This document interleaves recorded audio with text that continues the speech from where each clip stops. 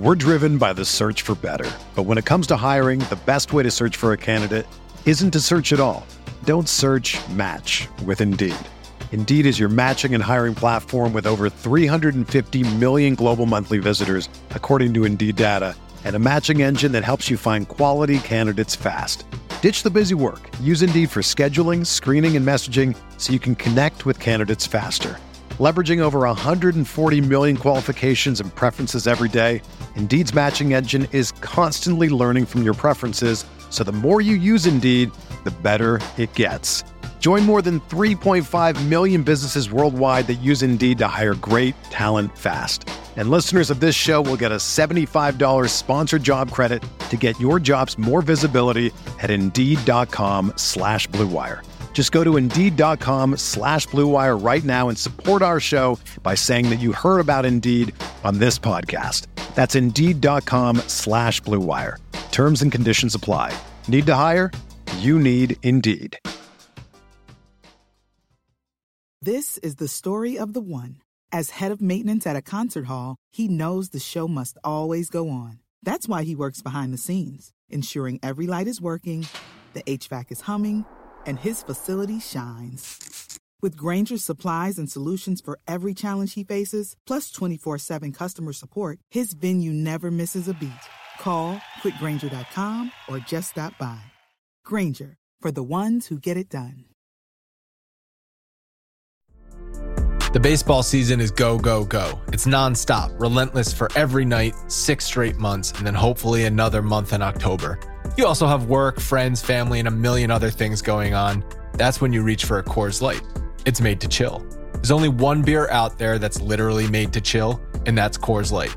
I mean, the mountains on the bottles and cans even turn blue when your beer is cold. Is there anything better than opening up your refrigerator after a long day, seeing that icy cold Coors Light can or bottle in your fridge? The answer is no. There's nothing better. That's why when it's time to chill, you choose Coors Light. It's mountain cold refreshment made to chill. Coors Light is the one I choose when I need to unwind. So that's why when you want to hit reset, reach for a beer that's made to chill. Get Coors Light in the new look delivered straight to your door with Drizzly or Instacart.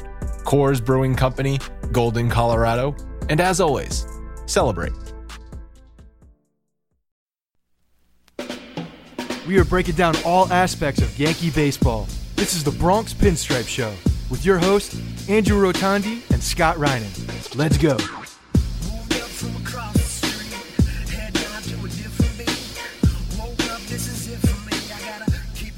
What's up, everyone? Welcome to the Bronx Pinstripe Show, episode 280.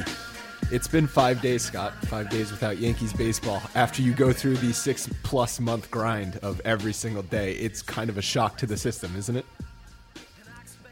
I mean, yeah. There's parts of me that are recovering. I guess you could say is recovery the right word?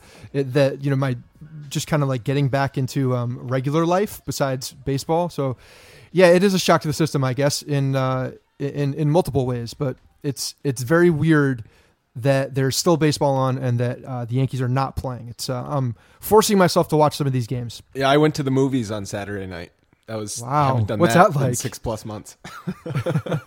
The last movie I saw in theaters, I think, was the Star Wars movie. So it's been a while since I went to the movies. What did you see this time? We saw the First Man with Ryan Gosling about Neil Armstrong. Oh, okay. Was it good?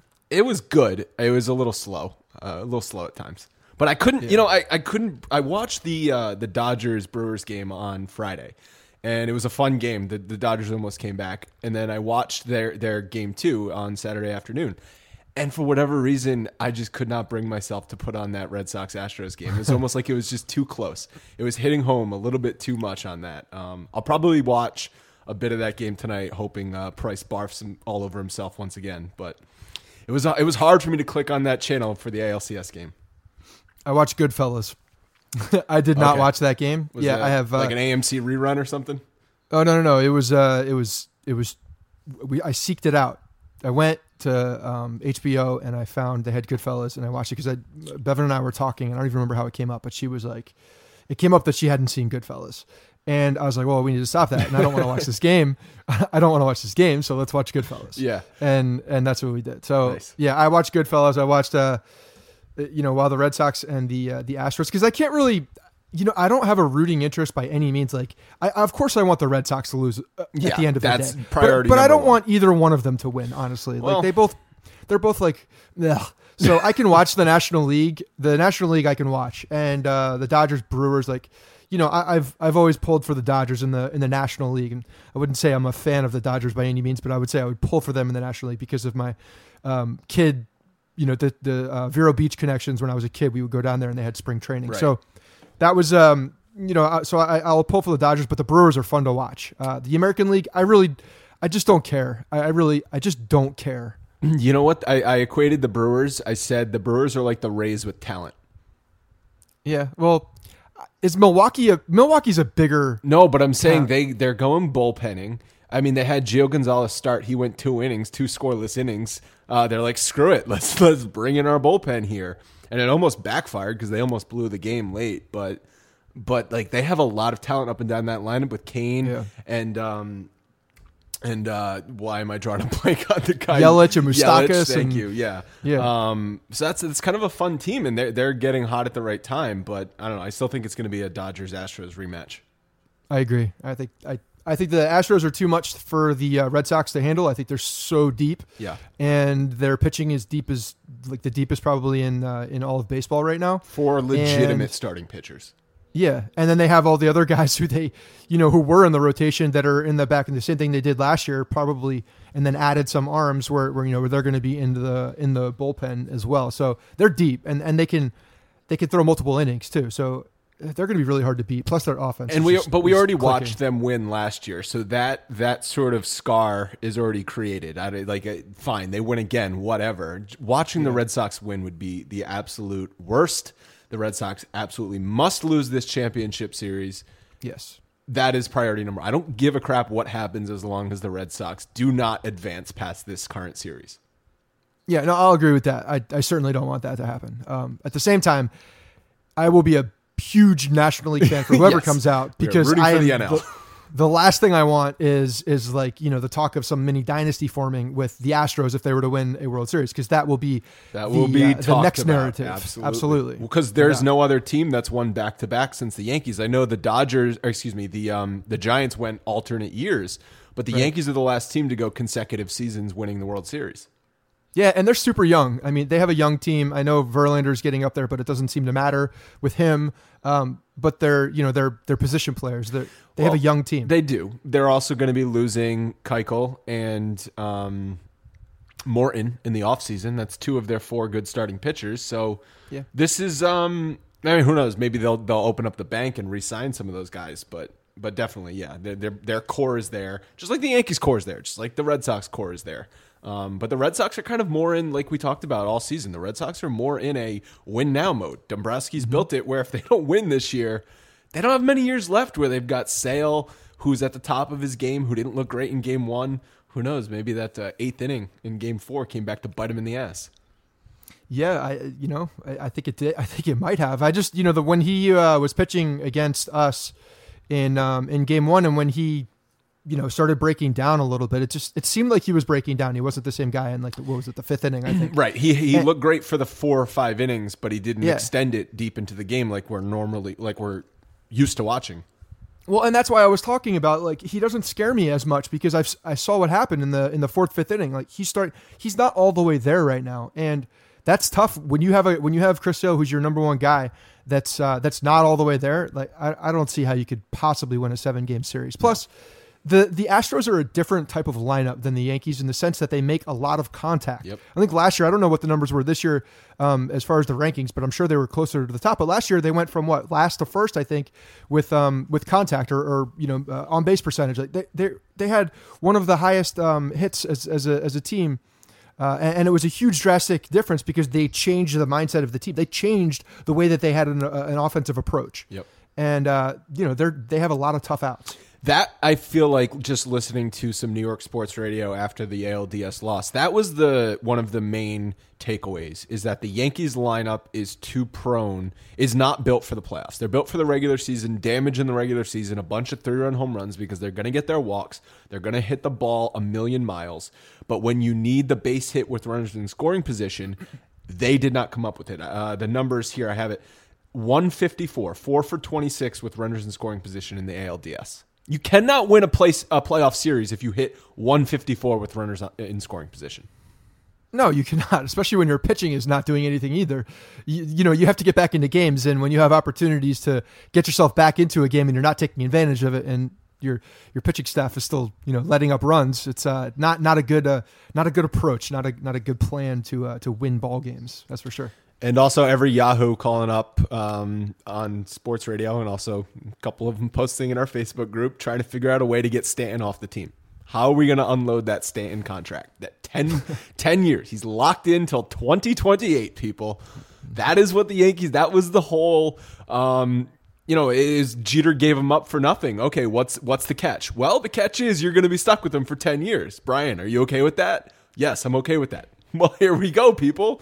Like, you can't back out now. He's not going to opt out of that contract. And do you think it's bad now? People think it's bad. This is bad? He's 28, He's 28 years old.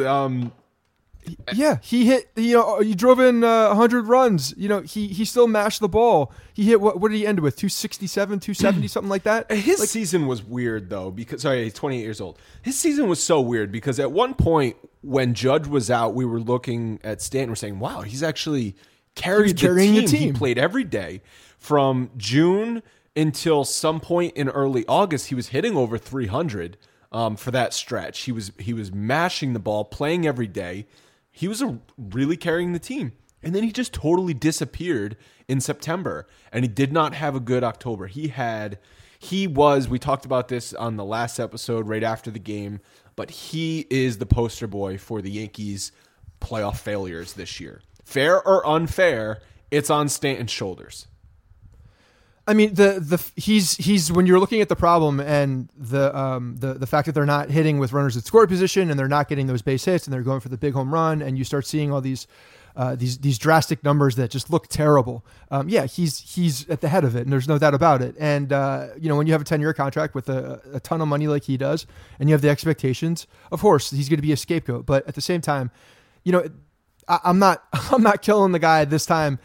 And sending him away. I'm not saying he's ruined. That we're never going to get any production in the postseason. That would be moronic to just. It's utterly ridiculous. Yeah. So, but people need to relax on the Stanton front in the sense that, like, this guy was still, while he was streaky and it was a weird season for him, at the end of the day, he did put up the numbers. He did carry the team when they needed him at certain points. We thought he was getting hot, right, at the end of the year. Yep. Like, he put together about a week or so that we're like, okay, this is Stanton. Looks like he's getting hot just in time for the playoffs. And, it just didn't continue into it. But don't you agree the at-bat quality needs to improve with Stanton? Yeah, because when he's bad, the at-bat quality is terrible. Yes. And that's, we've been talking about this. I think this was the biggest thing that I had never noticed with Stanton. How could you? I mean, he's never on with the Marlins. That's the problem. All you see is the Sports Center 490-foot home run. That's the problem. Everybody on the East Coast, that's unless you're watching casual Mets games as well, and you see some of the Stanton series between the Marlins and the Mets. He murdered the Mets when he was with the Marlins. I mean, that dude probably hit 400 when he was playing the Mets. But you're not seeing any of this bad stuff from Miami. Mm-hmm. So you're seeing this massive dude who's putting up, just ridiculous numbers, and that's what you're seeing. And yeah, the bad times for Stanton, it was like he had no opportunity. There was no chance. Yeah. And I think he does when he's struggling, because you see this with even with Aaron Judge. When Judge is struggling, he still gets on base. Well, he still makes the pitcher the quality throw. At bats. He makes the pitcher throw a bunch of pitches. It's a 3-2 count. Yes, he's going to strike out 200 times in a season if he plays every day. But the at bat quality he doesn't look overmatched. The at bat quality is on such another level than Stanton that you don't feel like it's just a complete zero in the lineup. Because if Judge is up there and he made the pitcher throw 7 or 8 pitches and he strikes out, I mean, no, that's not a positive. But it's also not that much of a negative because at least you're making the pitcher work and you're working towards something. I think Judge's recognition of the strike zone is something that Stanton should strive for. He's not even close. Yeah, no, I agree. And even when he has... But see, I don't even think it's just that. There are other opportunities. Like in the beginning of the season, he couldn't hit a high fastball. Like he just could not hit a high fastball. And I couldn't believe it. I couldn't believe my eyes that this guy who should be eating fastballs for breakfast, lunch, and dinner can't hit a fastball above the belt. And for a solid month there, he legitimately couldn't. I'll never forget it was Verlander, I think, that when they were playing Houston, just 4 fastballs, boom, boom, boom, boom, or 3 fastballs. I don't even think he struck one off. It was a 4-strike at bat. It was a different kind of at bat. It was just Angel Hernandez was back there. You forgot how many strikes there were. Consecutive fastballs going at him, and he had no chance. Yeah. And he knew it. And Verlander knew it. And you know, when you have a pitcher, and it seems like everybody in the bigs now, or every other guy is throwing mid to high 90s. That's a problem if you can't hit a high fastball for weeks at a time. Yeah, and his season was bookended with just boos because he had those 5 strikeout games early. He was booed viciously. He stood up to the media and he was accountable, which I love. Everyone loves that. But then at the end of the year, he's all like, the last thing fans are going to remember is that joke of an at-bat in the 9th inning in Game 4 against Kimbrel, where he was completely overmatched. And all you needed to do was get a little old single, and the Yankees probably win that game. Right. So yeah, no, there's we could list off a few of those at-bats, not just him, that sure. could have made a difference in that game. And he's a scapegoat. He's a big dude. He makes a lot of money. And again, that 10-year contract is driving people nuts because I think people are so salty from the A-Rod thing because we've already been burned by this, and Ellsbury is currently burning them. So we've been burned by long contracts lately. And that's it's fresh in people's mind. The only way as a fan you have a right to bitch over that contract is if it prevents the Yankees from spending money on other players. Which it won't. Because they have, we're going to talk about this later in sort of off-season stuff, but they got under the luxury tax this year. That was one of their goals going in. They did it. Now money should not be a factor. They should, if they're still using the excuse, we don't want to pay luxury tax, well then fuck you, Yankees. Like honestly, I am no longer going to understand your stance on that. I understood it for this year. To get rid of the penalty. Yes. That was the big thing. Reset the clock. Going forward, though, you better be paying that penalty. Yeah. You gotta spend that money. And the only way, I'm not saying go out and spend it just to spend it. Don't spend it stupidly. That should not be a barrier of getting a player. It should not prevent you from getting what you need or what you deem necessary. Within market reason, obviously. Okay. I'm not saying go out and overpay for somebody just drastically just to get the guy, but with some common sense attached to this. Sure. But yes. So another thing, and I don't know if you heard Teixeira's comments. I forget what show he was on, but he said Judge made a mistake playing New York at Fenway Park after Game 2 because the series was not over, and that gave the Red Sox bulletin board material. Do you at all buy into this? They did play New York when they were popping champagne after Game 4. So that was certainly a dig back at Judge saying, hey, we saw what you did. Take a look at this. No, I got no problem with it. It's so subtle and just like it's just such a nice little move. I still like it. I think Teixeira is off base here. He also said something about you don't have rings. He kept saying that too. Like shut up, just shut up and let them play. Guess what? He doesn't have rings either. He has ring. Yeah, he has ring. I like the fact that Judge did it. I think it showed a little bit of an edge on him. It's something we haven't seen with Judge though, so it was certainly out of character. Like I'm like what player Sanchez? I mean that's like a kind of like a Gary Sanchez kind of cocky move. Like Aaron Judge, you think of as the Derek Jeter mold. He's not going to say anything to rock the boat. Yeah, I mean I couldn't even see Gary Sanchez doing like that. But CeCe? I don't know maybe CeCe, but I don't even know who would do it. I could see Luke Voigt doing it for sure. But I still like it. I like the fact that they did it, whether it was bulletin board material or whatever. I think that's overrated a little bit. But I mean, it certainly was something they were thinking about, and they played well. It's just the Yankees could have played well too, but they didn't. Right. So like. Do you want it? I think it's foolish to sit here and say, well, the Red Sox came out and outscored the Yankees 20-4 at Yankee Stadium just because Aaron Judge played New York. Like, no. Right. They outscored him because they played better. That's the bottom line. And I don't even think they're necessarily the better team. I mean, that might sound stupid. They won 108 games. Yankees only won 100, and then they beat them 3-1 in the division series.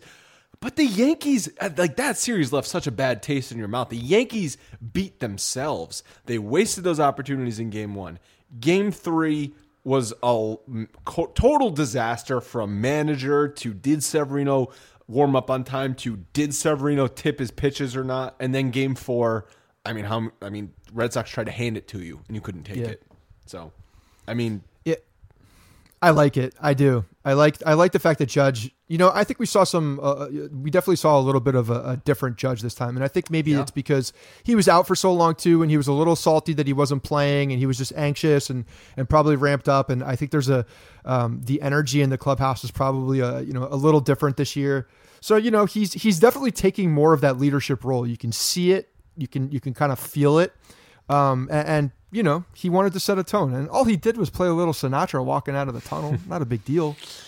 Yeah, that's but it was great. It was great for that because we sat there on that podcast after Game 2. Yankees just bashed in David Price's face, and they're going back home where they hadn't lost a playoff game. Feeling really good about the Yankees' chances, and that was did not turn out how we thought it was going to turn out. So the big thing I also takeaway was Severino tipping his pitches, and it seems more likely that he actually was tipping his pitches. The Athletic put out a really good article about how he was tipping his pitches, and there's two different things they focused on. The second one was a glove placement on his fastball versus an off-speed pitch, and on the off-speed pitch, his glove placement is slightly lower, and I mean slightly. Because you analyze it with a ruler on an image and it's barely noticeable. I don't know how a batter standing 60 feet away preparing for a pitch could really pick up on it that quickly. But apparently his glove did have a tell onto what pitch he was going to be throwing. Yeah, that one was tough for me. Go with the other one and we'll talk about that. All right, so the other one was egregious. And blame Larry Rothschild, blame Aaron Boone, whoever you want to blame in the Yankees organization for not picking up on this.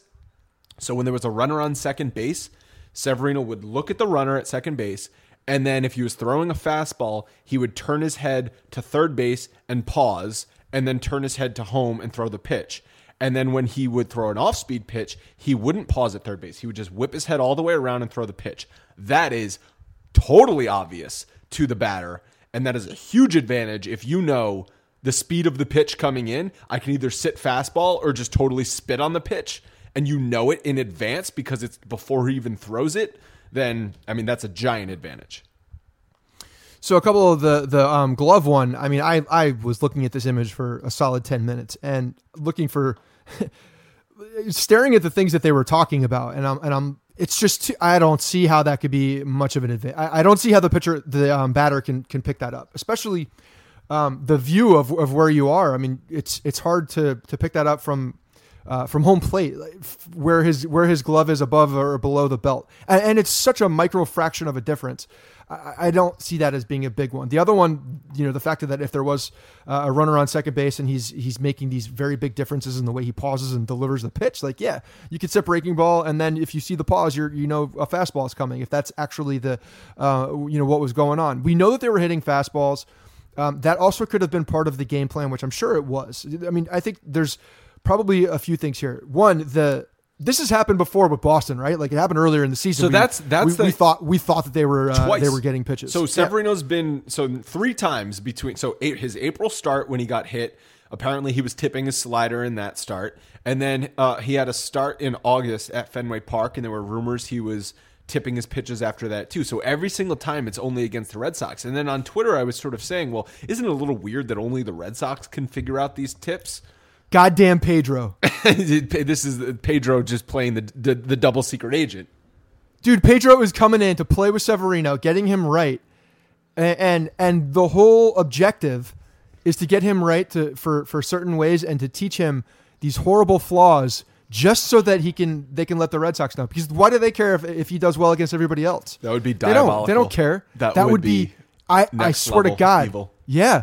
They're like, Pedro's going in there fixing him. Or like, I could fix you, but I'm also in my fixings going to put in a couple little wrenches that nobody's going to know about except for the Red Sox. So you could dominate everybody else, and then when you play the Red Sox, you're never going to do well. You really believe that? Kind of. I really want to believe that. I feel like it's such a it's a good storyline plan on their end. Damn, is that a good storyline? You know, I mean, it's just such a coincidence that you're telling me that Pedro didn't see anything, and then just the Red Sox are picking this up. Well, the thing I'm more mad about is how do the Yankees coaches not fix it? Yeah.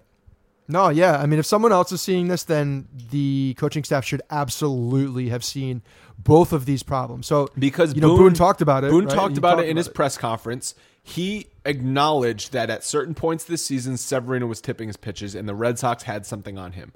So once it happens the first time, that is 100% on the shoulders of Larry Rothschild and the Yankees coaches to make sure Severino does not do it again. Yep. After it happens the first time, it is all the blame is on you. And I think a couple of times we saw Rothschild. I remember talking about this during a couple of episodes where he came out at kind of unconventional times to talk to Severino. Not in the playoffs. I'm talking about in the regular season. I want to say it was the start in Oakland, and it was just a weird because he kind of just sprinted out of the dugout and talked to him. It was early in a game, like he saw something and it was basically hey, if he did see something, cut the shit, you're doing it again, and they know it. So I don't know, how many people picked up on this at some point. The Red Sox obviously exposed it, it seemingly exposed it. I have a hard time talking about this as if it is a definitive fact. But if they did see this and they were using it, they certainly exploited it the best. Haven't you thought about that? If the other team knows your tell, that you could then mess with the team and switch up your tell and totally screw them. So why don't pitchers do that? Because then you're messing with, because pitchers are such a routine, such creatures of habit that if you start messing around with little things in your within the in your stretch position where you set your hands, I don't know, it could just throw things off. See, I like to think if I was a pitcher, I would do that. El Duque would do that. El Duque would certainly do that. Like in Rounders when the Russian dude was spinning the Oreos. If he knew Matt Damon knew about his tell, then he could totally mess with him with the Oreos. It's just Severino could mess with him by looking at third base. I'll pause at third base and then I'll throw a slider right and buckle you. So it would be great if it didn't happen that way. But if a pitcher knew, it's if I know kind of thing, then you could really screw a team. I mean, this happens all the time in military tactics. When there are setups so that when intel is leaked out, so that you try to get someone else into a situation, and then you can sabotage them and you can come in and pin them up. So it's a similar situation that leak out some other information, right? Or just get better and don't do that. How about we just clean up any tells? How about that? So would you agree that tipping your pitches is not smart? I would certainly agree that is not smart. Not a smart thing to do. Yeah, another thing that's not smart is using your relatives to fill in at work while you look for staff. But you know what is smart? That's going to ZipRecruiter.com/Bronx to hire the right person. ZipRecruiter does not depend on candidates finding you. It finds them for you. Its powerful matching technology scans thousands of resumes, identifies people with the right skills, education, and experience to find your job, and actively invites them to apply. So you get qualified candidates fast. That's why ZipRecruiter is rated the #1 employers in the U.S. This rating comes from over 1,000 reviews, so it's legit. Scott, what can people do to try this for free? Right now, listeners of the Bronx Pinstripe Show can try ZipRecruiter for free at this exclusive website at ZipRecruiter.com/Bronx. That is ZipRecruiter.com/Bronx. One more time for good luck. ZipRecruiter.com/Bronx. It's the smartest way to hire. So buried about a half hour into the Boone Cashman press conference on, I believe it was Thursday or Friday, was that Didi needs Tommy John surgery. Oh, by the way. By the way, Didi Gregorius is going to be out for at least 2, 3, 4 months next season because he needs Tommy John surgery on his throwing arm. Holy shit. We saw a couple bounced balls from Didi that was definitely uncharacteristic. In Game 4. In Game 4. And I remember thinking, I'm like, this is weird. It's not Didi. Why? I can't remember the last time Didi bounced a ball that was, semi routine of a throw. So, obviously there was something bothering him. And here's one of the things, like the fact that he needed Tommy John surgery, or he does need Tommy John surgery, and this was such a problem. I don't know if it was talked about, like what the conversations were here, because he was moved up in the lineup on right. On the game on 4, he went from batting, I believe it was 6th. He went to 3, 5th or 6th up to 3. Well, so when did this conversation happen? It sounds like he didn't have the MRI until after the series, and that's when, I don't care about the MRI though. You're still hurting. Like the player still feels it. What if he didn't tell them?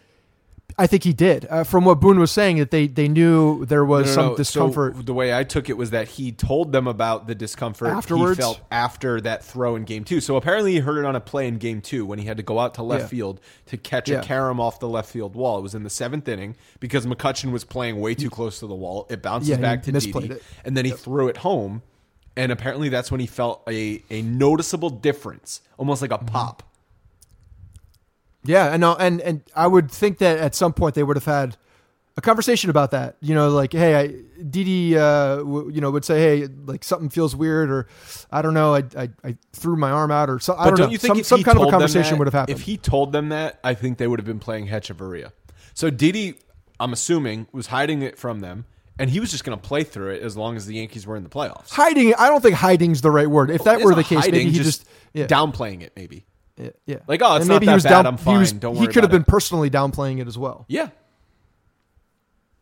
So it's a weird thing. I would definitely like to know, what conversations happened, especially because after that he did get moved up in game 4 into the 3 spot. And if you know that there's some discomfort on a guy that's still playing, like that's a highly questionable move. I mean, obviously in retrospect, when you're looking at it and you know that now he needs Tommy John and there's a tear, it looks bad, but you're right. Maybe he didn't tell them at that time. Well, you can also still hit with it. Ohtani's hitting with it. You can hit with it, but right afterwards, you got to believe Ohtani was sitting for a little while. There's some kind of a time frame where scar tissue could build up and it feels a little bit better, but like a couple days afterwards, I got to believe it's still in pain and then sore. Cashman also threw out this little bombshell, is that Didi had a partial UCL tear when they traded for him from Arizona, and it was asymptomatic. So apparently this was like the final straw that popped the UCL. And on that one throw, it was like, oh, there goes my UCL. Fun having you. Got to have that repaired now.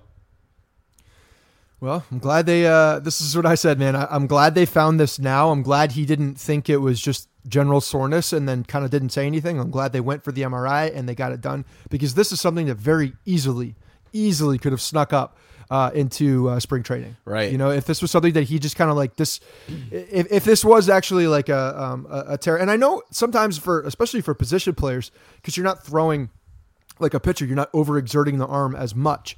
You could definitely downplay something like that where it's sore for a day, but like maybe I just did something, and then you kind of give it some time, and if it feels better, especially when you're not playing baseball, if you're not playing baseball for a while, and he had let that go, it absolutely could have come back in a really bad way in the beginning of the season or spring training, or just when they're starting to warm up, starting to get going again. Yeah, and it's unlike Glaber's when he had to have it to his left arm, and Glaber needed to have it. He heard it on a slide. Right. This is totally different. Didi actually heard it throwing the ball. Return time has ranged for an infielder having Tommy John surgery on their throwing arm anywhere from 6 to 12 months. 6 being very aggressive, 12 months being a long time. I think it does benefit him, though, that he's having the surgery in October with a full off season to recover, so he's not missing extra game time in the middle of the season. He's going to miss spring training. He's going to miss April and May, but there's a chance he's back for June. Like that June is a realistic / slightly aggressive, but could happen timetable. Yeah, it's kind of smack in the middle of the timetable. Really, it's not overly aggressive, but Didi's that's 9 months. That's like 9 months. Yeah, that's pretty close to smack in the middle. Yeah, that's what I'm saying. Like, so I think if for us to sit here as fans and say we could see Didi back in June is totally doable. No, absolutely, and he's missed time in the past. We've been without Didi for a month to start a season, so this is something that's the team has done in the past. Granted, this is a different team. The makeup, I mean, who knows what the infield's going to look like next year. But it could be different. Who knows? I mean, there could be trades. Who knows? There could be people signed. Who knows? But it could look a lot different in 3 months from now. It could. I don't think anybody expected a guy named Giancarlo Stanton to be on this team, in December of last year. So it could look different. But yeah, it's promising the fact that it happened now, that they got it taken care of, or they're going to get it taken care of, and then he's got the full offseason in rehab and get ready for the season. So let's play the game, because we got a couple mailbag questions. One of them from Ryan Barnes. He says, is Cashman going to make any moves for a better defensive second baseman and shuffle things around with Torres and Gregorius because of the injury? So as we have the roster now, we know Gleyber's going to be on the roster next year. Does he move over to short? Or do the Yankees try and just have him focus on second and have a fill-in player at short until Didi's back? And it also does depend on how the surgery goes, how the recovery time is going. The doctors are going to know a hell of a lot better in December and January when Didi's going to return than they do right now. Yeah, it's going to be a really interesting scenario, obviously, because the recovery time is going to drive the decision, I think, for the majority of the time. One, they know that Gleyber Torres can play shortstop, and I think that's a really good piece to have in your pocket right now, just because of that known quantity. Didi's what? Didi's next year is his... Yeah, last year. He's a free agent after 2019, so this is bad timing for Didi. Yeah, it's so, and if this thing is dragging on a little bit longer than expected, and there's this more discomfort, or whatever were to happen, then yeah, I think they probably make that decision and they move Torres over to shortstop and try to focus on what they could do for second base. I think second base is a much easier position that you can fill in for than shortstop. Neil Walker, Hechavarria could fill in, Ronald Torreyes could fill in. Like, there's a bunch of players that you could find for second base to fill in. So I do think Gleyber will probably, he's going to get time at shortstop in spring training on both sides. So I would probably expect him to prepare for both, honestly. Maybe this is just to make sure he's prepared. Maybe finally this is Tyler Wade's opportunity. Yeah, I mean, Jesus. But yeah, this is all dependent on how fast it's coming back, and as long as everything does come back and he can come back healthy, because if this drags on any longer and you start getting deeper into the season and this is his last year, there's going to be serious question on what happens at that point, because there's a lot of money that the Yankees are going to be shelling out to people that are on this current team already, with extensions. And if you're getting in the last year a Didi that's not healthy and not, maybe not coming back as strong as you want him to be, then you got to start thinking about maybe that there's a potential that there's no extension with him, and you are sliding the Gleyber Torres is your long-term shortstop. So I think there's a lot of things that are going to be determined by this injury and how fast he can come back, because I don't think they ultimately want to do that by any means. Like, they want Didi to be their shortstop. I think they're a better team with Didi there as their shortstop and Gleyber in second base. But these are decisions that are going to have to be made for sure. Yeah, and shame on Yankees fans who just instantly said, who cares? We're going to sign Machado now for shortstop. Doesn't matter. Yeah. Like, shame on you. Yeah, seriously. Spoiled ass fan. But does it make Machado a bigger priority this offseason?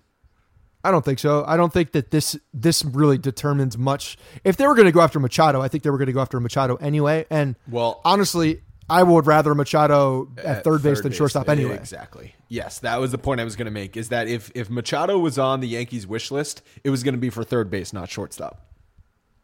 I mean, I would think so, especially because this Gleyber, or the Didi injury, obviously nobody knew about. So if this was something that they had already put thought into, and they said we're circling Machado as the guy that we want to go after, I think third base is a better position for him, especially as he's getting, depending on the term of the contract and how he can slide in there. He's a much better third baseman than he is a defensive shortstop anyway, that would make a move where you could bring over Andujar and throw him over to first base. Right. I mean, hopefully we have mailbag questions about this. Hopefully Andujar can improve his defense at third base this offseason. But when you had Gleyber and Andujar on the left side of the infield, it was ugly. It was ugly. And Didi kind of buffered that a little bit. I mean, Didi's a great defensive shortstop. There's no ifs, ands, or buts about it. He's a great defensive shortstop. And, we've seen him be a very good offensive player and shortstop. And at times, one of the better in the league. So it would be a huge, I don't want people to misinterpret what I'm saying here. I want Didi to be on this team for a long time. He's one of my favorite Yankees. But the Yankees have to look at this as an organizational standpoint and a future. And if this injury is becoming more of a problem than they expect, then there's going to be decisions that have to be made. And you can't go into, future plans knowing that you're going to sign a guy that's hurt. You can't depend on that. What if the Yankees can get a little bit of a discount because of this injury? They approach Didi and say, now we have all the leverage. We want to lock you up long term, but it's going to be a little bit less because you're on an injury now. And then Didi's sitting there saying, well, I don't know how healthy I'm going to be after 2019, so this is in my best interest too. And maybe they can come on a mutual agreement for like 4 years or something, which I think would be ideal for both sides. Yeah. No, I mean, it's definitely a scenario that could play out that way. We were wanting them to extend Didi last year, or at least start having conversations about it. He's earned it. Well, There's no doubt about it. But that was also before Glaber came up, and we were positive. I don't think Glaber. Yeah, but even with if you have a healthy Glaber and a healthy Didi, I don't think that changes. Short, and we still wanted Didi at short. Yeah. No, yeah, I agree. He's such a solid part of this team, and having the defense solid up the middle is just so important in baseball. Yep. That if Glaber definitely had, I think Glaber's going to be much better second baseman next year. I think he's going to clean up. Do you think he was healthy the dumb in stuff the second that we half? saw? I don't think he was fully healthy. He had those You think the hip was a problem? Recurring hip issues. Just, I don't know, something about it where he did not look 100% healthy after he went down with that hip injury in, was it July? Yeah, end of July, I think. And that's sort of when his season... He didn't seem like the same player. That's when his season kind of turned for the negative. After that, he came back and he had spurts, but he wasn't the Glaber Torres we saw in May and June. No, certainly not. So, yeah, I think that very well could have played into it. But, you're looking around the league and most guys are banged up. But it does seem like that his second half was not close to his first half. No. There's just no doubt about that. And defensively, like specifically talking about his defense, though, just as a young player, and I think Andujar's the same way. Like I think these guys are probably going to put a lot of emphasis on this. They'll mature as they are approaching this next season as well. And we saw so many dumb plays by Glaber not being made, and then we see the skill. The skill is there. Like he can make the plays. It just seems like there's a lack of attention to detail at certain circumstances, and I think he can clean up. And then Andujar is more of a mechanics footwork thing, in my opinion. So the other bombshell from the press conference was Cashman coming out and just saying Sonny Gray's best interest for all parties if he's traded.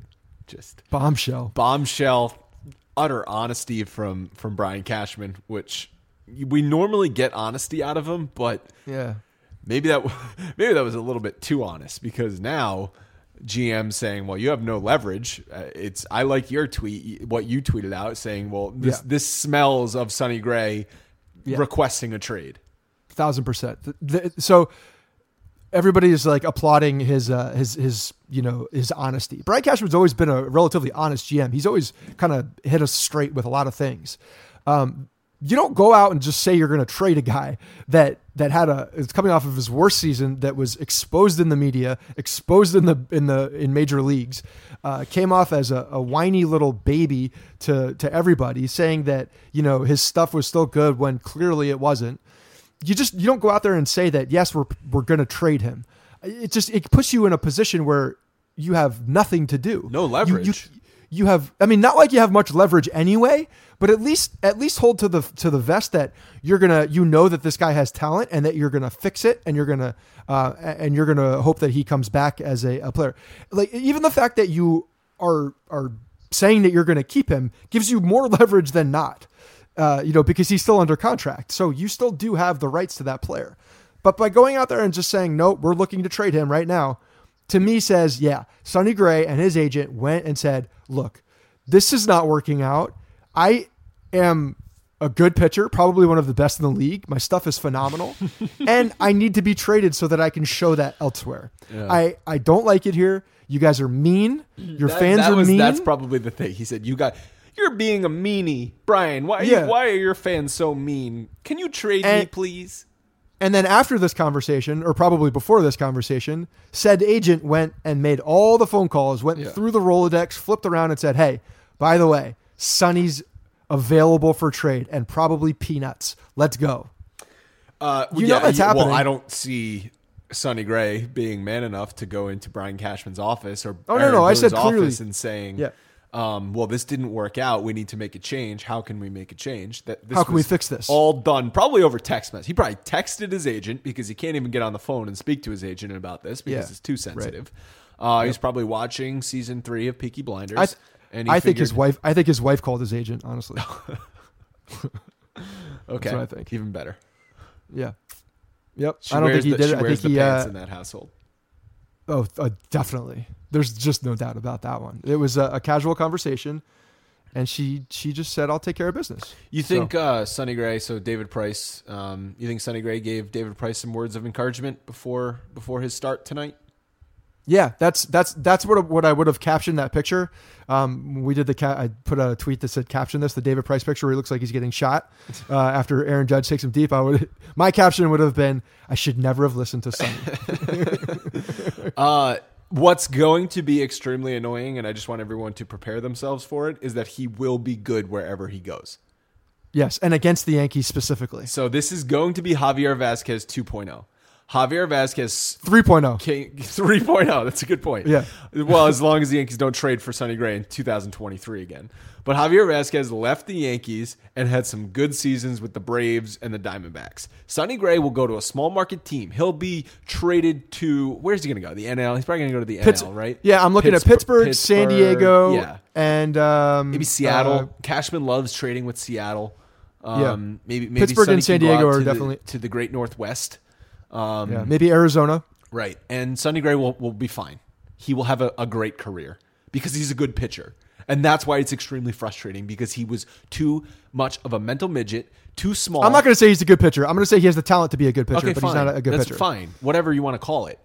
He will be good wherever he goes. I'm so certain of it. Yeah. I don't really care. If he goes somewhere, I hope he has a miserable career. I hope he stays very healthy and just doesn't do well on the diamond and then goes somewhere else. He's annoying. He really, the fact that he has just mentally laid out just the biggest shit of all possible, with what the Yankees gave up, it's just very frustrating. It's very frustrating seeing what he's done. So I do not wish him well in his pitching career. Do you want to apologize for ruining his career, for putting unreasonable expectations on the man? No, you know what? Games? You know what? This all goes back to that. I don't even know if we said this on air, if you and I were just talking, but when he was on that R2C2 show, I was listening to it the other day. They did like a best of, right? And they had him on, and they were talking to Voight or somebody. I forget who was even on that show, but they were talking about who gets on you after a game if you don't do well. Like, who's the person that you trust well enough or trusts you or knows you well enough that can give you shit if you suck. And because, there's always that person who will ride you no matter what. And they're like, they have the ability to do that. CC said it was his mom, like mom's going to give it to him straight up every time. I forget who the other person was on the show, but they had somebody as well. And then they asked Sonny, like, Sonny, who's the person that will give you shit and hold you accountable no matter what? He's like, I really don't have that person. really don't have anybody who does that to me. I'm like, oh, there you go. In a friggin' nutshell. Nobody says you're bad. Nobody questions what you do. Nobody holds you accountable. You don't hold yourself accountable. So how are you possibly going to live up to anything? I don't get it. I don't get how he got here. I know how he got here. It was based off of pure talent, and that was it. And then, at some point you got to start working hard. You know how Jimmy Kimmel does those mean tweets where celebrities read mean tweets about themselves? Well, next time Brian Cashman trades for a player from a small market team, he should sit them in a room and have them read mean tweets about themselves and see how they react. And if they start crying or if they start hyperventilating, then don't trade for that pitcher. Or we send in some of our beat writers or someone from an intern from the Yankees, or they could give us a call. We'll do it to talk to the beat writers for their former team, because they would have told you. They would have told you exactly Right, what he does. Jane Lee Yes. just said it right on the podcast. She was like, yeah, well, as soon as he was traded, I said, oh boy, how's he going to deal with that media? Yeah. She specifically said, and she, we talked for a little bit after the interview too, and she was basically like, yeah, like everything he's doing, he did when he started struggling in Oakland, he started doing the same things, and sometimes it got awkward. I'm like, well, okay, so this guy has no idea how to handle failure, and that's a huge problem. That's a huge problem for a major league problem, especially because as you a play pitcher. baseball. Like Right. if you play baseball, failure is a huge part of your life. It's built into the game. If It's you can't built into deal the with game. It's gonna be big problems. So yeah, just to So utter he disaster. dominated in high school, He- dominated in college, dominated his first year or two in and then the major leagues, and then all of a sudden people started getting better. They saw a book on him. They improved what they had to do, and the things that he was doing that he was still doing before, the same things, wasn't working as well, and he just never tried to get it better. That's what I think happened. Yeah, Sonny Gray in a nutshell. One of the bigger disappointments, I think, for a Yankees acquisition, whether you want to say trade or free agency, in the last 20 years. You bring in some guys that have big contracts, but did anyone really expect Jacoby Ellsbury to carry the team? No. We thought we were trading for a number one pitcher when they got Sonny Gray. That's the thing. It's expectations. We had huge expectations for him, and he took a huge, hot, steaming dump all over those expectations. Yep. And as what is he's a big, I think he is a big part of what's going to happen in the offseason for the Yankees. What Brian Cashman does with this starting rotation, they have a ton of money to spend. They're finally under the luxury tax. They have $40 million before they even get to the first penalty for next season. Yeah. So they have the cash to spend. Machado's out there, Harper's out there, Patrick Corbin's out there. There's other pitchers that are out there, but Corbin, Harper, Machado are like the three biggest guys everyone is talking about. Every Yankees fan loves the idea of Corbin because he has said, I want to be a Yankee. He grew up a Yankees fan. His mom, his dad, his grandpa, everyone's a Yankees fan, and he had the best season of his career. He's only going to be 29 years old next summer.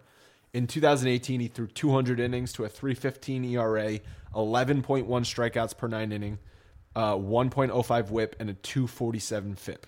So he had a really good season at the perfect time for him. Do you want Brian Cashman to open up the checkbook and say, Corbin, what do you want? Let's bring you in.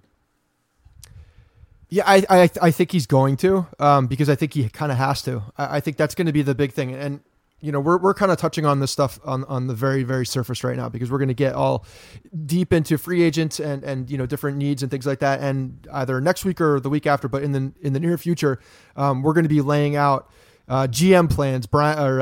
Andrew is going to be the GM of the Yankees, and I am going to be the GM of the Yankees. And separately, we're going to build our own offseason plan, like fully out.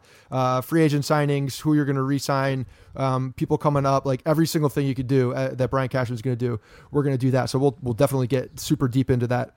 But yeah, I think that like on the surface, this is something that you see the best pitcher out there, and you need pitching. You have money to spend. You're the Yankees. This guy kind of wants to be a Yankee. It seems like it's a perfect marriage, honestly. Yeah, Cashman he's going to cost a lot of money, though. Yeah, Cashman has not given out a big contract to a free agent pitcher since 2009. AJ Burnett and CC Sabathia. Yeah, that was the last time they extended themselves for a free agent pitcher. Yeah, so it's about time, right? 10 years. Is it about time, or is it we know the track record now and the new beliefs of Brian Cashman, and he does not want to get bitten by a starting pitcher who is past his prime? Well, I mean, it's hard to say that this guy's past his prime. No, I'm not saying he is, but with the longer contract, he doesn't want to pay him for 6 years when he's only going to get two good years out of him.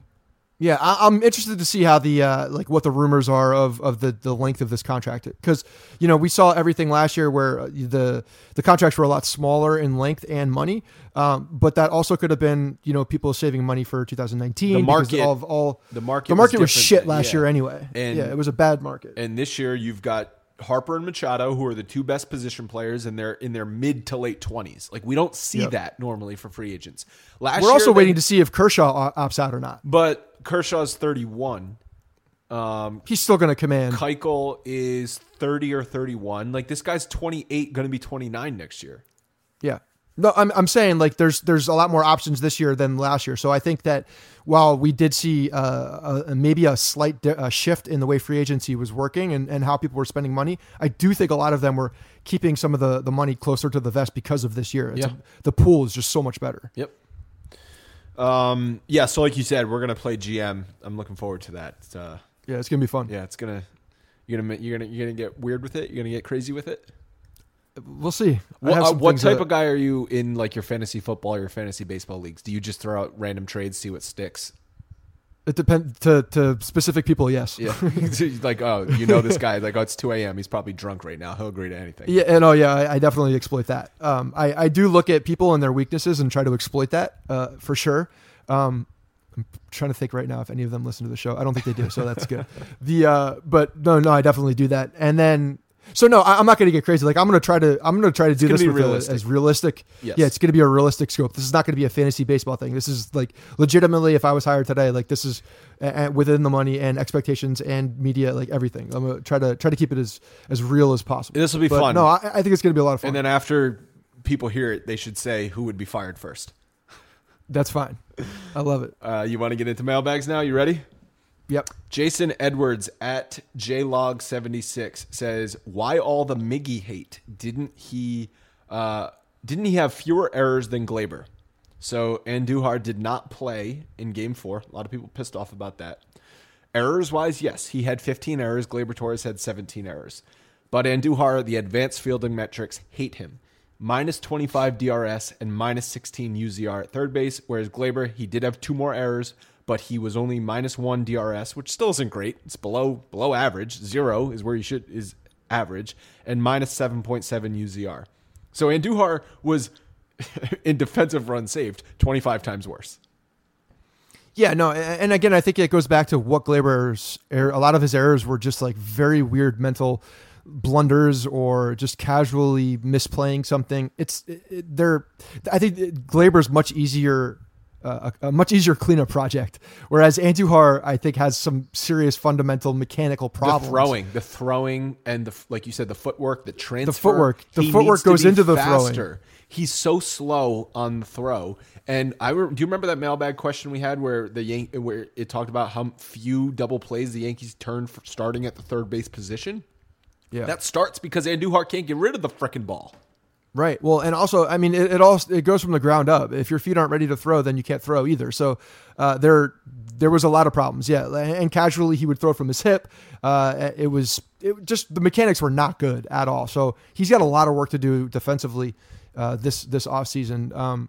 But I don't know. I don't think there was like a ton of hate going on, honestly, about it. I thought a lot of people were praising him because of his offense. I think the guy is such a plus bat that. You start to forget about some of the defense until it starts whooping you in the butt and you get pulled in the 6th inning in playoff games. Like that's a problem.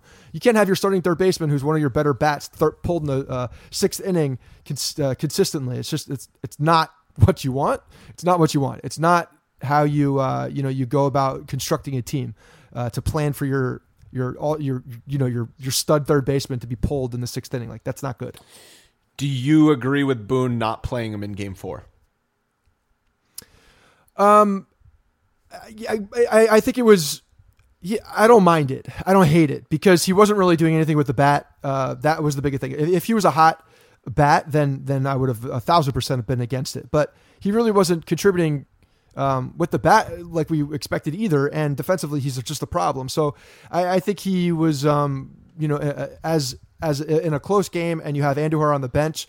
Where is he best? At the plate, and you could use his bat late in a game in a big situation whenever you want to. They let Neil Walker hit in the 9th inning. He got hit by the pitch, but that's a good matchup. Neil Walker from the left side against. Well, that's Kimbrel. what I'm saying. Like, if the situation were to play out, like I understand that. Right, maybe having him there as a weapon. If Walker had come up facing Price, or not Price, I always say Price, Sale in the 8th inning, then you might have seen a pinch hitter.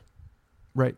Yeah, I think but you have it there, knowing that you have a guy with that could come in and put together a good at bat. So I think I don't hate it. Like I think something had to change, Yeah. and they were to do it, and you know that you're going to sub him out so early in the game that you're already down a player at that point.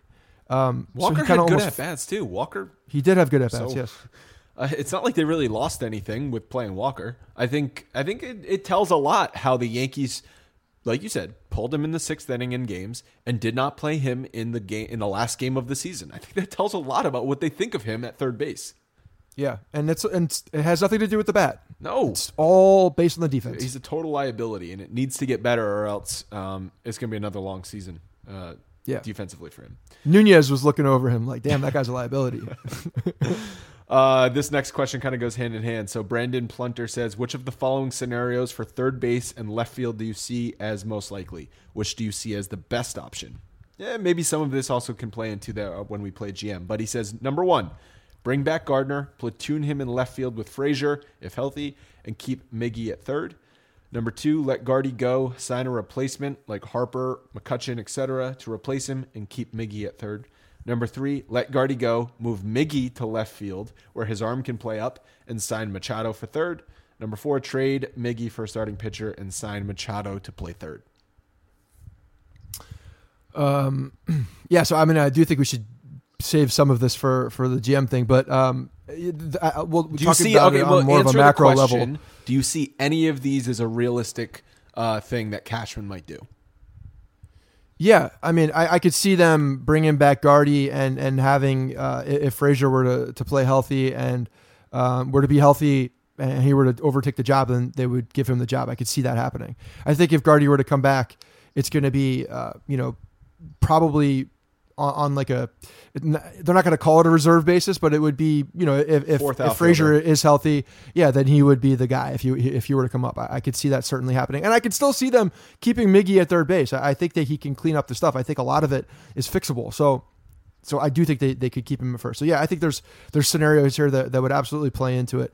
Again, if they're looking at Machado, if Machado's a guy that they're looking at, it would be for third base. So then, Miggy would have to do something. He'd have to move, or they'd have to trade him or whatnot. But there's a lot of different scenarios, I think, with the whole Gardy and Frazier thing, and then third base. But if Machado is a real possibility, I mean, if they're going after pitching and Machado, there's going to be a lot of money spent, man. It's going to be a lot of money spent. They have it. Yeah. I mean, they have 40 and a lot of long contracts. $40 million before they even hit the first tax threshold. So we're talking about $80 million until they hit the top tax threshold. There's also going to be a lot of long contracts and a lot of other guys that need to be extended. Machado is going to be ridiculous because he's only 27. He's going to be 27 next year. Am I correct on that? Ish. He's around there, yeah. But that's the thing. Like you got to look at like. God damn. He's going to be 27 next July. So. Yeah. So he's super young. And then you look. I mean, there's a guy playing right field that's going to get a giant contract at some point soon too, and the money is not going to get less. Like they have to think about that as well. There's other guys that are going to have to that you're going to have to put out money for, and who knows when Gary Sanchez comes back and has a phenomenal year next year, then you got guys that you're going to have to extend at some point and sign to pretty big contracts. So you can't be stacking up these 10-year contracts. And they were able to do their goal of getting under the tax threshold. So now it's the reset button. Let's go. Yep. See what happens. Christian Dutzer at Christian Dutzer says, number 1, will CC retire now? And if not, will he retire a Yankee? So I guess if he goes to another team, will he come back and retire a Yankee? Number 2, is CC Sabathia a Hall of Famer? Number 3, will Sonny Gray make an All-Star team and or win the Cy Young in the next 3 years? God, I hope not. Unless he's with the Yankees, which I don't see it happening. I don't think CC's retiring. He's pretty much said he's not retiring. He's looking for probably another 1-year contract from the Yankees. So you think he will play somewhere else? No, I don't see. We're getting into my plan too much. I feel like I'm getting. No. This is not what you would do. This is not what you would do. Say the Yankees do not offer Sabathia a deal. Does he take a deal from someone else? Yes, because I don't think he wants to retire. Okay. Do you think that kind of throws a wrench into his podcast, though? No, I mean they just do it over. Yeah, it does because we do it over Skype. They could do it over Skype.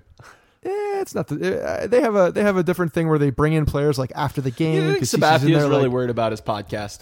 Yeah, I think I do because I think that's his next career. Yeah, I don't think he really needs to worry about that. He's made $250 million. No, I don't think he needs set. to, but I think he wants to. I think this is something that he wants to do. I think he wants to get into the media afterwards. So I think that there's definitely going to be some considerations there. I think he would take less money to play with the Yankees than a lot of people think. So, well, I think the way the season ended and the way we saw him fade, because he actually had a pretty good first 2/3 of the season, but he really faded. If the Yankees bring him back next year, it's going to have to be on some alternate plan where he does not start the season pitching every fifth day. I don't think he can get through it. See, and that's exactly why I'm circling him. Like that's not something that the Yankees want to do. With the way that this offense is, how close they are, do they really want to come in with a giant question mark or do something weird like what we were just saying with one of their starting pitchers? I just don't. I don't see that as an optimal plan. If they're going to do something in the back of the rotation and he's like the number 5 starter and that's what they're going into, it's still a big question mark. So I don't know. There's a lot of things to consider with him. But to me, like if his name wasn't CC Sabathia and he didn't have the guy, like you're looking at what he is, when he's pitching, he's talented and he can still pitch, but he faded big time towards the end of the year. And you just can't rely on him as much. So, do we want him another year older? Because that's just going to get worse. Does 52 get retired by the Yankees at some point? Oh man. I mean, I think they've lowered the big time the expectations or the bar for that. So probably. Does he make the Hall of Fame? I think he's going to be really close. I think he's going to make the Hall of Fame. I think he's going to be really close. I remember talking about this last year. I think he was right there. I think he will make it. I do think he will make it. Yeah, I think he's got enough prime years where all of the stat nerds can say, "Wow, look how dominant he was," and then he hung around long enough where he fills all the columns where he gets a ton of wins, ton of strikeouts, a World Series ring. So, yeah. Well, when you talk about one of the this is one of my big tests for Hall of Fame is. In the decade that they played where they were in their prime, was he one of the dominant pitchers? And yes, he was. Yes. For 7 solid for a long seasons. Time. Yeah. So I think he's in that conversation where you look at him and it passes the eye test as well. Trevor Barnes Hall says, is Voit the man at first base, or does Bird get another chance, or possibly a totally different route, and Andujar or Sanchez and or free agent / trade at first base? I certainly don't think they're going to go into the season as Luke Voit anointed as the first baseman. I don't think that's going to happen, but I definitely think he's going to be in play. But I think there's going to be a competition. I think Bird is still hanging around. He's still going to hang around unless they kill that cat-loving Greg Bird. He's got as many lives as his hairless cat does. Unless Brian Cashman packages Sonny Gray and Greg Bird in. Oh God, that is selling low on both of those guys. Like someone's okay, I guess so. To the Padres, and they dominate. Padres just signed Hosmer for 1 million years. They don't need a first baseman. There you go. You're right. So somewhere else, Pittsburgh. I don't know if they have a first baseman. So I don't know. They I saw that there's going to be a competition. I can't see them going out and spending big money on a first baseman. I just can't see that happening. Enrique Escara Jr., what are the chances that Cashman and the Yankees actually go after a legitimate ace this offseason? Corbin has already been linked to rumors, but I'm talking about Bumgarner, DeGrom, Verlander type that can solidify the rotation for years to come. So this is really less of a question about free agency. And what do you think the chances are that Brian Cashman uses the assets in the organization to trade for a number 1 starting pitcher like they thought they were doing with Sonny Gray? Yeah, let's do over time. Yeah, I mean, I think it's a possibility. I think there's certainly that's the number 1 area that needs addressing is the starting pitching. Totally. That's it. It's clear as day. So I mean, while I don't see, I think people need to just take the word DeGrom out of their mouth. It's not going to happen. Bumgarner is going to probably take a ridiculous haul. And honestly, when you're looking at what the Yankees have in their minor league system and all of their assets, like everybody's coming off an injury, it seems like it's not the greatest time to do that, at this point. But I think that he's going to look around, and I think we'll probably see a move that we wouldn't expect. I that's just kind of how Cashman rolls. Like he'll go out and find someone that's nobody expected to make a deal, and he'll make that splash. So I don't think it's as obvious as everybody thinks it might be. I just thought of this question. If you could go back to last December, would you trade Andujar for Garrett Cole? Because Brian Cashman said no to that.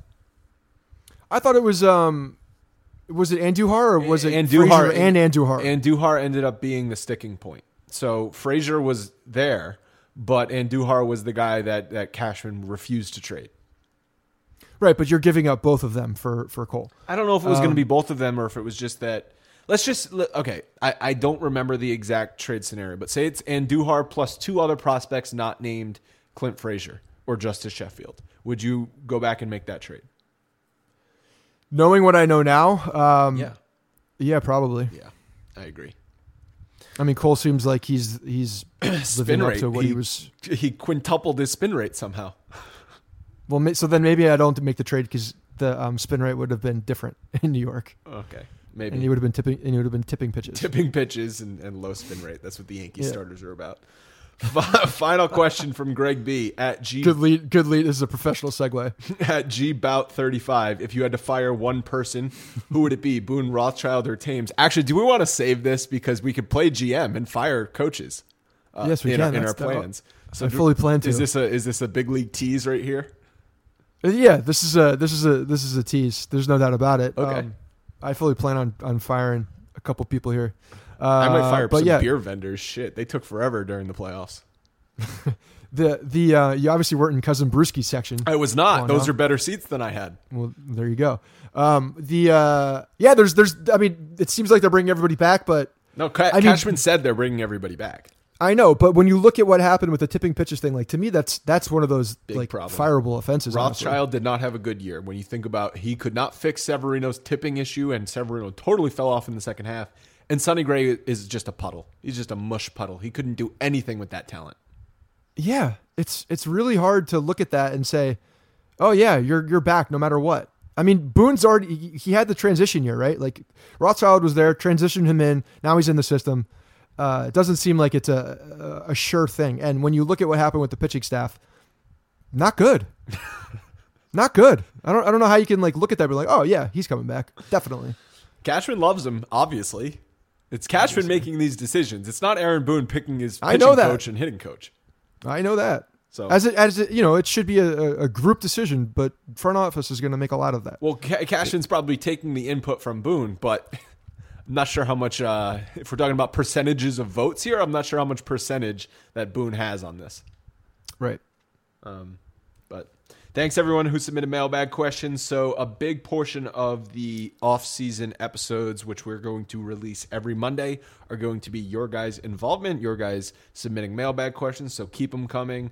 We will try we're going to do our best this off-season to not talk about the same questions over and over again. I think we may have fell in a little bit of a rut last year, for better or for worse. It's what everyone wanted to hear, but also it maybe got a little stale there once we kicked around the idea of should the Yankees not make this trade for the 50th. Well, last year nothing happened forever too. It was such a weird offseason in the sense that nobody was getting signed, for such a long period of time that baseball didn't give us any other topics besides the speculation topics that everybody loves to circle around and conspire. But that's what it was for such a long time.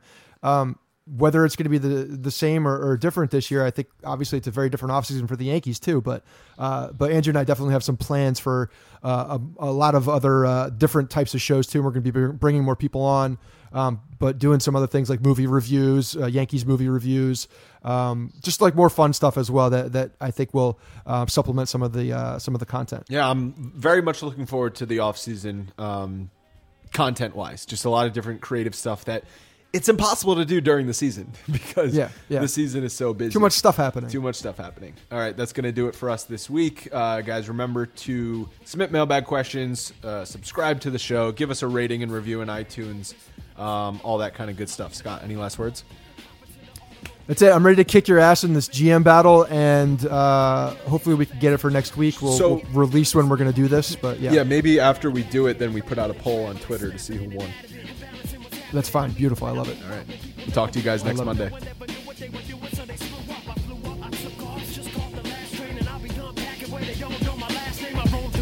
with my headphones on, and when the feeling is gone, I'll turn around and go home. Hey guys, thanks for listening to the Bronx Pinstripes Show. Make sure you find us on iTunes and subscribe so you can get all new episodes directly onto your phone. If you do like the show, we'd love for you to take a minute and give us a 5-star rating and review in iTunes. It really helps us out and allows us to create more shows. We're on Twitter at Bronx Pinstripes and the same on Facebook. You can always find us there talking Yankee baseball. Thanks again, guys, for your support. Really appreciate it, and go Yankees.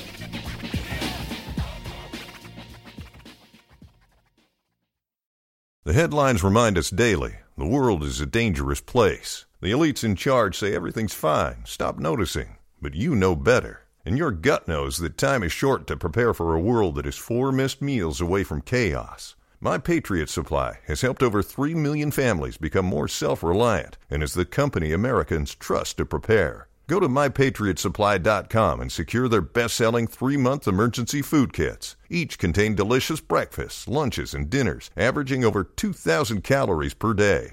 Secure at least 1 food kit for each family member. For a limited time, save $200, plus get free shipping on all their Ready Hour 3-month emergency food kits. You're not ready if it's not Ready Hour Foods. My Patriot Supply also has solar power generators, water filtration units, biomass stoves, heirloom seeds, and critical survival gear. Shop MyPatriotSupply.com today. MyPatriotSupply.com.